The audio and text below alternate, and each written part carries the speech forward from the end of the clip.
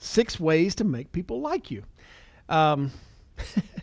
This may be a tough pill to take for some of us. I know it was for me. In my early days, I remember hearing the quote from Zig Ziglar that said, "If people like you, they'll listen to you, and if they trust you, they'll buy." And I thought, okay, well, there's a game plan. There's a game plan. Step one, get people to like me. Step two, get people to trust me. I found in my early days, and I'm in my mid-40s now, I got started in this business in my early 20s, and I used to be pretty brash and bold. I used to be pretty good at stringing profanity together with hyphens. Like I was pretty much in your face. I had not read a book at that point. I had not read a lot of people skills books and hadn't had a lot of mentors in my life sharpening, taking those edges off of me. I can distinctly remember having an agent one time miss a sales meeting on a Tuesday morning, and I was so mad because I'd been helping this agent. They were supposed to be there, and they didn't show. And I called them up and ripped them a new one, right? And I remember calling my mentor, Andy, and saying, "Andy, you won't believe what I just said to this person." I'm kind of laughing while I'm saying it. And Andy says, he's kind of laughing too. And he said, "So, man, you really told him?" I said, "Yeah, I did." He said, that's awesome. You think you're going to come back next week?" I said, "No, that man's gone. He ain't never coming back." And Andy goes, "So you think he's going to sell anything next week?" And they got quiet. I was like, "No, he's probably not going to sell anything either." He's like, "Well, hey, good job in telling him off. At least you can feel good about that, right?" Well, I feel awful now. Like, this guy, I liked him. I didn't want him to go away, and I certainly didn't want the production to go away. I'm trying to build a business here. Like, no, I didn't. None of that won. And I learned two important lessons there. One, just because somebody's laughing doesn't mean they think you're funny, right? Because Andy was laughing that whole time I was telling the story, and he didn't necessarily think I was funny. It was like oh my gosh, this kid that I'm mentoring is going to drive me insane. I'm sure that's what that laugh was. But the other one was, man, it doesn't benefit anybody to go tell somebody off. Like, we're trying to help. And anyway, I started reading at that point and started discovering a couple of different books. And for this topic, I'm combining two different books that have one common topic. The first book is Skill with People by Les Giblin. Now, I know some people watching this video recorded right now, or some people are watching it live. I've heard Fitz tell this talk before. I've got it. Well, let me just tell you, I can distinctly remember an agent coming to me years ago, and she had run like 20 appointments, didn't close anything. She had like 10 interviews and didn't recruit anybody. And she said, "I don't know what's wrong." I said, "I do. People don't like you." She's like, "Well," and I said it a little bit different because I was trying to catch her attention, but essentially, people don't like you. And she's like, "Well, that's kind of hard." I said, "Well, explain. How can you explain why people didn't buy from you? They don't like you. That's why. You got to figure out how to make people like you. Like, that's." And for a bit, it may be a show because admittedly, you're not a very likable person, but you can become one. It's something that you can change. It's not a life sentence that you're doomed to. And so I turned her on to the Skill with People book by Les Giblin. It is a little bitty book. The original edition I have, I think it's like 33 pages and 15 chapters. Like, this is literally a book you can read every day.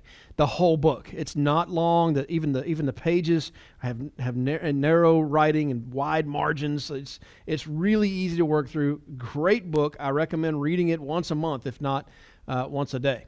The other book here is How to Win Friends and Influence People by Dale Carnegie. I remember reading this in college, and my college roommates, my senior year, Heather and I were engaged, and it was a Friday night, and Heather couldn't go out, so I was at home. I was in the apartment because, when you're engaged, you don't need to go out with your buddies on a Friday night. You just need to stay home, stay out of trouble.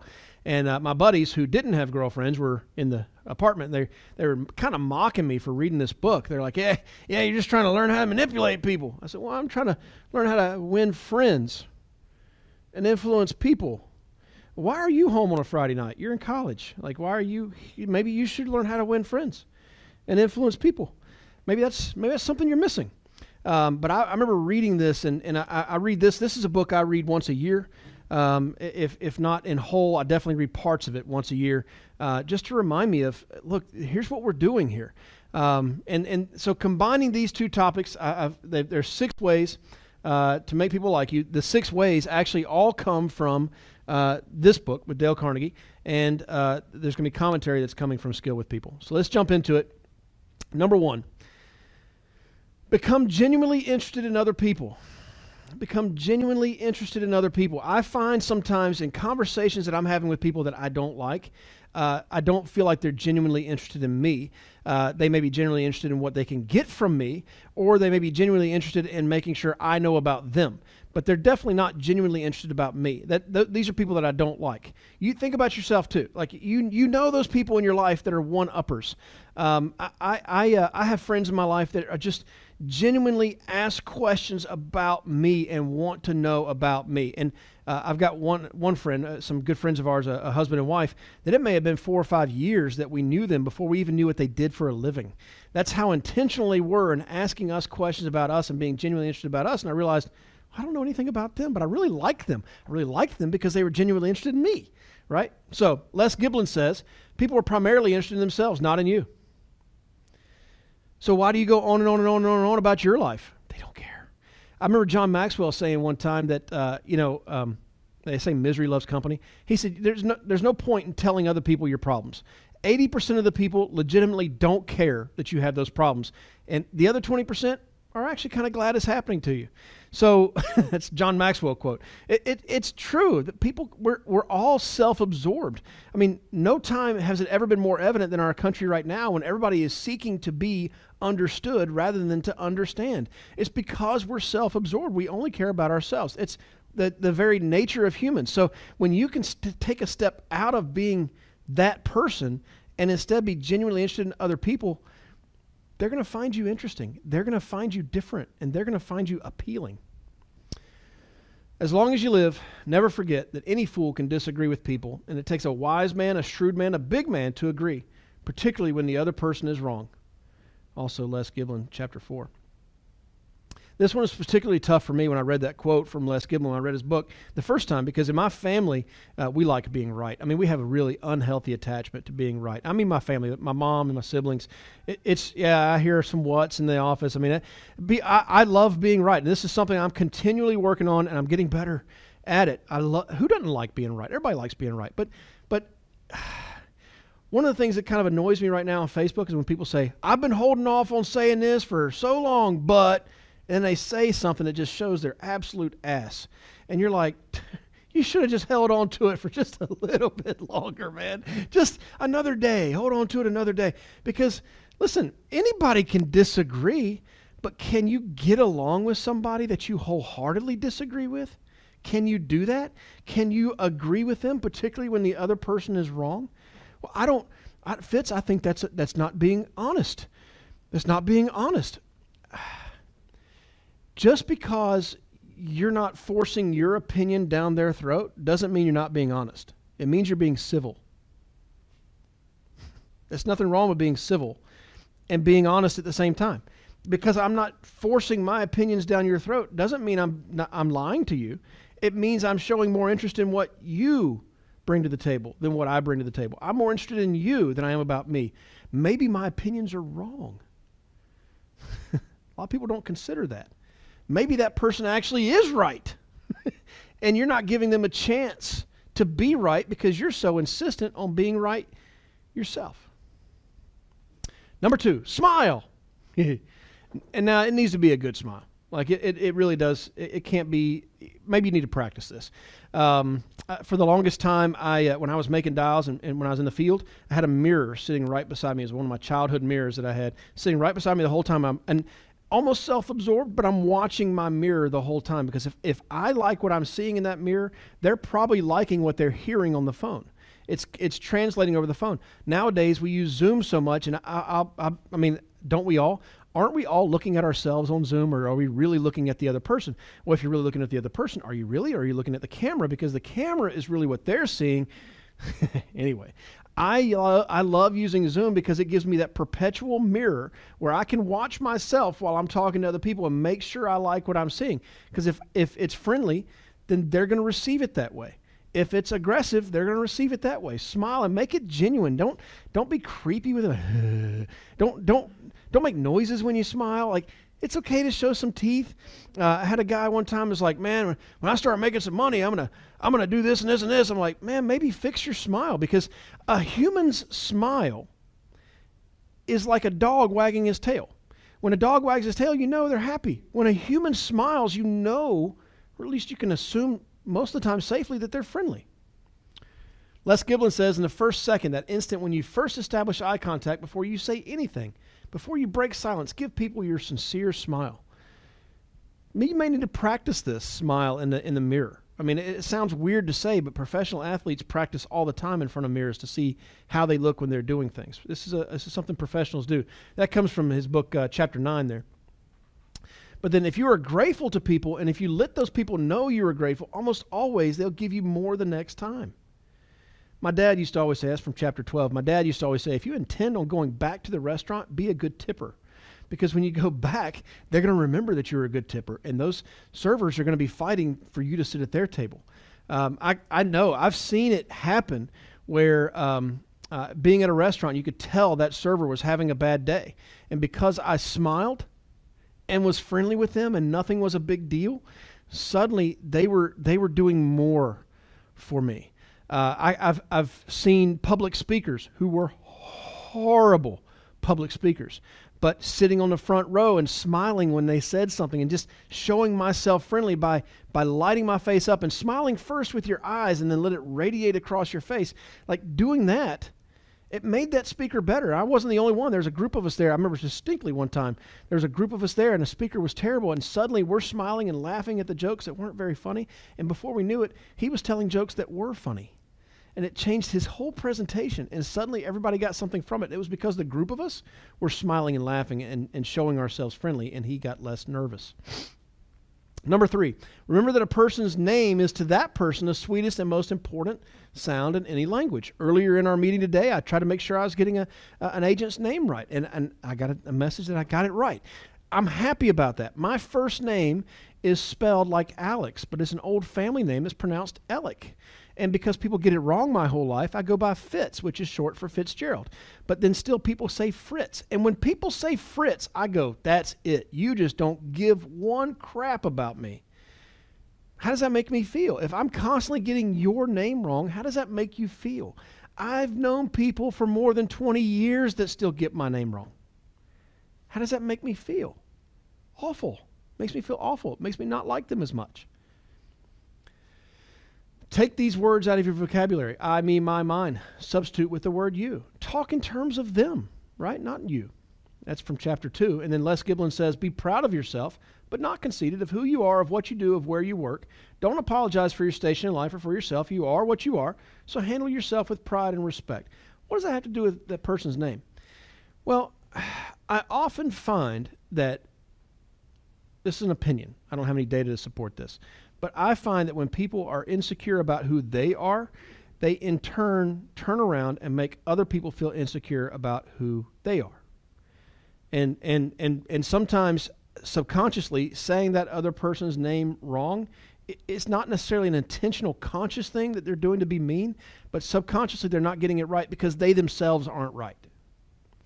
I've seen it with my kids. When you start getting confident in one area of your life, that confidence starts spilling over into other areas of your life, where before you know it, you're confident everywhere. And the more confident you are, the easier it is to allow somebody else to be who they are. The more secure you are in who you are, the less insecure you feel about making somebody else feel warm and fuzzy. And that's from chapter 13 there. Number 4, be a good listener. Encourage others to talk about themselves. Stop interrupting their stories with your stories. Be a good listener. Listen. Yes, Fitz, well, I like to tell them my story so they can know I can relate. They don't care. They don't care. You know how you can relate? Go, interesting. How's that? Why do you think that happened? How'd that make you feel? Stuff like that goes a lot farther than breaking their train of thought with your stupid thought. And I say your stupid thought because they don't care about your thought. They care about their thoughts, and you're interrupting it with your thoughts. You want to be immediately likable. The agent I told you at the beginning, that 20 appointments, 10 interviews, got nothing from it. I told this agent the next week that they could say one sentence in every presentation. Everything else had to be a question. And they came back that next week with big production, big recruits. It was killer. I got her up and said, "What'd you do different?" She said, "I just asked questions. I quit making statements." Funny, when you quit making statements, suddenly people don't get a chance to not like you because you're asking questions about them. All they can do is appreciate that you're turning it back to them. Funny how it works. That's psychology. It's interesting stuff. A good listener always winds up far ahead of a good talker in the affections of people. That's from chapter 5, Skill with People. And follow that up with give people reasons to say yes to you. Ask yes questions. Give people a choice between two yeses. Expect people to say yes to you and let them know they are expected to say yes. And this is all from chapter 8 with that bullet point. You know, when I'm scheduling, like I'm doing an interview and I'm scheduling somebody for contracting, for example, or I'm scheduling them for to get signed up for their class and their test, I always go through like I did when I was in the field. Okay, well, we have Monday or Tuesday available. Which day's better for you? Well, Monday. Okay, great. Monday morning or afternoon better for you? Well, afternoon. Great. I have 1 o'clock or 4 o'clock. What time's better for you? 4 o'clock. You know how many times I've had people come on board with us that say, I know that you're good at what you do based on how you scheduled me for this appointment. You're good at sales because you didn't give me a chance to say no. All you gave me were choices of yes. That's huge. So it's funny, like, you know, why do you dress nice? Why drive why clean your car? Because people notice little details like that. A good salesperson is going to notice little details. You want to attract great salespeople? Be masters of asking yes questions, because great salespeople are attracted to great sales talent, and they feel confident that they can be led by that person because they're leading, they're doing it right. Number 5. Talk in terms of the other person's interests. Talk in terms of the other person's interests. I mean, so far in these 6 steps, do you feel like here's the solution to making people like you is quit making it about you? When you can take you out of the equation, they don't get a chance to not like you. And they will like you because you like them. Talk in terms of the other person's interest. I'm a Cowboys fan. Oh, man, the Cowboys suck this year. I just said I'm a Cowboys fan. You don't think I know they suck? They suck every year. But you don't have to remind me about it.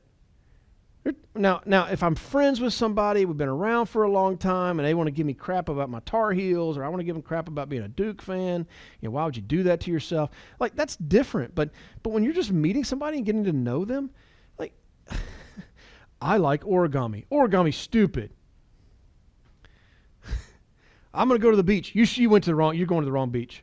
We should go to a different beach. I want to wear this kind of clothes. Oh, you shouldn't wear that kind of clothing. I'm going to buy this kind of car. That kind of car looks like crap, and you shouldn't buy that kind of car. Why would you buy a car like that? It doesn't make any sense. But I hear people do this stuff all the time. I'm like, can't you just be interested in their interests rather than criticizing, condemning, complaining about their interests? That was from chapter 2 of Dale Carnegie's book, Condemn, Criticize, and Complain. You want to make people like you? Quit condemning, criticizing, or complaining, right? Anyway, 3 C's. Talk in terms of the other person's interest. Les Giblin said, when you know what moves people, you then know how to move them. Kid won't eat their vegetables? Don't let them have dessert. Suddenly they like their vegetables. It's not real complicated, right? Well, I don't like these vegetables, but you like the dessert, don't you? Yes, well then eat the vegetables. Then you've earned the right to have the dessert at that point. Simple motivation, right? That's from his chapter 6. Then people won't have the slightest doubt that what you tell them indirectly is true, yet they will be highly skeptical if you say it yourself. So speak through third person. You got to talk in terms of their interests. But when you are first-hand relating information to them, they are going to tend to not trust it. So you have to use a third party. I remember Brian Tracy, I listened to a cassette tape of his years ago of having your book of referrals, of recommendations, where clients would write you a letter and just have a 3-ring binder with all those letters in them, right? That's a third party verifier. The way Les Giblin talks about it in chapter 7 of his book is he says, for example, if you're selling lawnmowers and the guy says, well, how long is this lawnmower going to last? You can say, well, I personally don't know how long it's going to last. My neighbor has one just like this, and he's had it for 10 years. I hadn't had a lick of problem with it. See how if I had come back and said it's going to last 10 years, well, they're going to treat me like a salesperson and not trust me. But when I step away and say, well, I don't really know, but my neighbors, they have one, and it's been working great for 10 years. No problems. Now it's them, not me, that they're trusting, right? And that's how to make people like you. Number 6, make the other person feel important and do it sincerely. There's so many people I feel like that I've witnessed over the years that are so superficial and so surfacey and just the people, right? When you're around them, you just go, I feel so greasy when I'm around that person. Then there's another person you go, man, when I'm with that person, I feel so good. Well, who are you going to do business with? The one that makes you feel gross or the one that makes you feel good? The one that makes you feel good all day, every day. So make the other person feel important and do it sincerely. Don't flatter. They say, the old saying is, flattery gets you everywhere. Oh, flattery with me gets you nowhere because I know who I am and I know when you're full of crap. Oh, Fitz, you're so wonderful. Oh, no. You're praising me on something I know I suck at. So that's no good. And then there's like a point when your praise can go too far. Like you're too much. And it reminds me of Shakespeare with methinks thou doth protest too much. Right? When you make too much of a point of it, now it can't be true because you really overstated it so much. So Les Giblin says the more important you make people feel, the more they will respond to you. I've seen this. I don't want to always go back to the restaurant, but it's a really great laboratory for watching people interact. But have you ever had a server or even a busboy or somebody cleaning the tables, and you make eye contact with them and you say, "How are you doing today?" Like that makes them feel so good. Because especially like a busboy position, for example, this person knows that in the restaurant they're on the low end of the totem pole. They're at the bottom of the hierarchy pecking order, and somebody just made them feel good. I've seen it at restaurants that I used to frequent. That I remember a guy starting as busboy. Before I knew it, after the years, he was manager of the restaurant, and he remembered how I made him feel when he was a busboy. Made him feel important, so that now that he's a manager, I didn't make him feel any more important than he was. I was just, it was what it was. And you could see it, but it's like you can just see how they react to you. That when you treat people with that respect and concern and care and treat them like a human, it goes a long way because so many people in this world aren't treated like humans. They're treated less than. And I don't know why people do that to them, but you get a lot farther with them if you just treat them like a human. That was his chapter 3 in there. The quote came from. Be generous with your praise. Look for somebody and something to praise and then do it. I talked about this earlier. The praise must be sincere. And you want to praise the act, not the person. I remember reading a book about raising kids, and they said, when you're praising your children, you want to praise what they did that the other kids can also do. You don't want to praise the person because the other kids can't be that person. You want to praise the act. So, oh, you're so wonderful. It doesn't go as far as, I love how you always ask a guest if they want something to drink. We've got one of our kids that just does that all the time. He just does it all the time. He just naturally does that. And it's become the reputation. But I think we have a danger of praising him so much that the other kids can't do the act that is really what's deserving of the praise. Right? And so we have to be careful with that you're not praising the person, but you're praising what they did because that's something they can do again. That's something that other people can step up and do. But when you're praising the person, you're like, well, I can't be that person. They are who they are. I can't be them. I'm me. And that's from Skill with People, chapter 10. So to review, number 1, become genuinely interested in other people. Number 2, smile. Number 3, remember that a person's name is to that person the sweetest and most important sound in any language. Number 4, be a good listener. Encourage others to talk about themselves. Number 5, talk in terms of the other person's interest. And number 6, make the other person feel important and do it sincerely. If you want to be a better human, get people to like you. You want to be better at sales, get people to like you. You want to build a bigger team, get people to like you. That is vital to your success in business and in life. Hope that helps. Can I help you? Sure would like to. If you're an agent with us, please go to timewithfitz.com. That's timewithfitz.com to schedule a time when I can help you directly. Just pick a topic, pick a time, and we'll meet. If you're not an agent with the Fitz Group, I encourage you to go to thefitzgroup.org/contact. Again, that's thefitzgroup.org/contact and send us a message. See you next week.